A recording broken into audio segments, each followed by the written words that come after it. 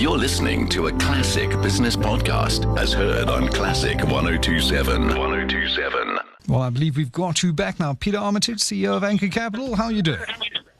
Hello, Michael. Very good, thank you. Excellent, excellent. You delivered a very interesting presentation at an investment webinar today about becoming a global investment citizen. And I think the bottom line for so many South African investors is that the buy and hold strategy in South Africa is broken. Yeah, Michael, we're actually moderately positive on SA equities over the course of the next 12 months. Remembering that only about 40% of it is the SA economy.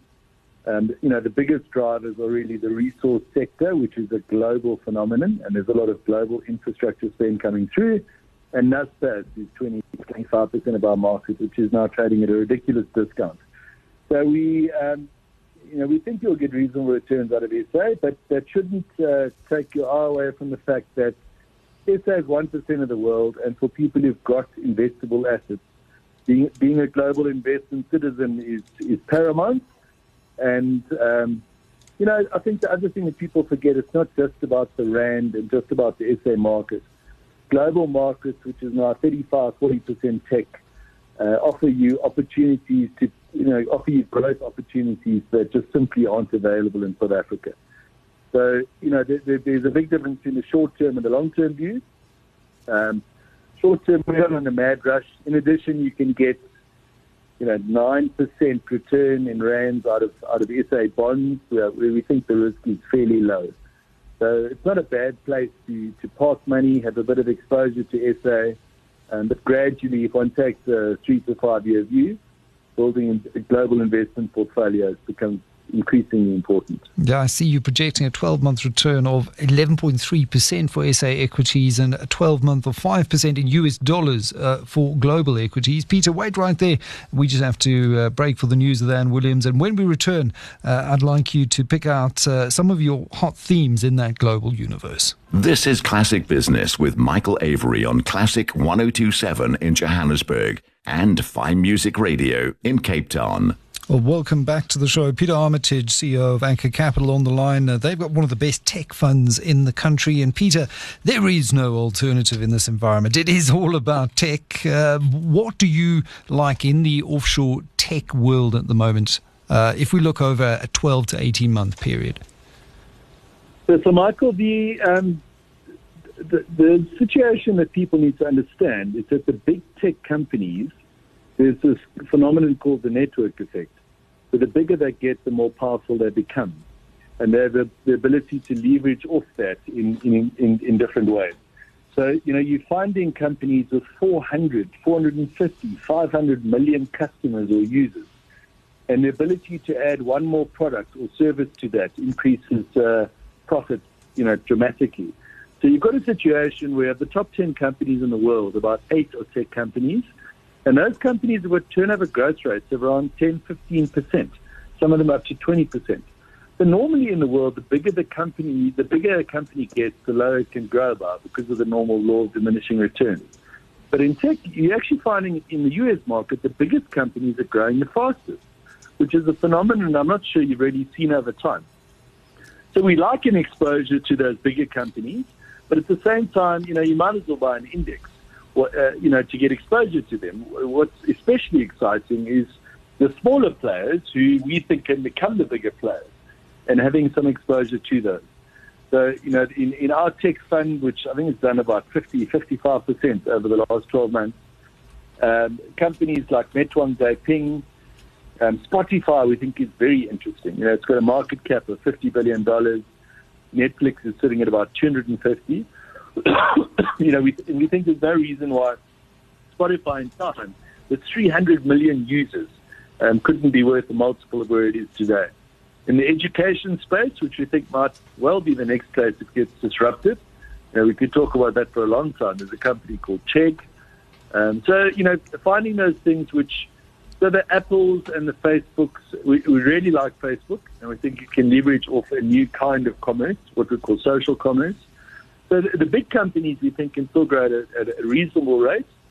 But, you want to have a smattering of the smaller ones, which we've researched well and we think have the potential to, kind of still have that exponential growth. Well, that will become the next Tencent that is still doing so well for Naspers. I know there's a lot of grumbling in the market. You mentioned Naspers earlier, and that staggering discount, which really hasn't closed since that largely failed listing of Prosus. And what they're going to do to close that discount is anyone's guess. What do you make of, just on that point, the management team over at Naspers? They're pursuing new growth strategies through food delivery and other areas that just don't seem to be just yet showing the requisite returns.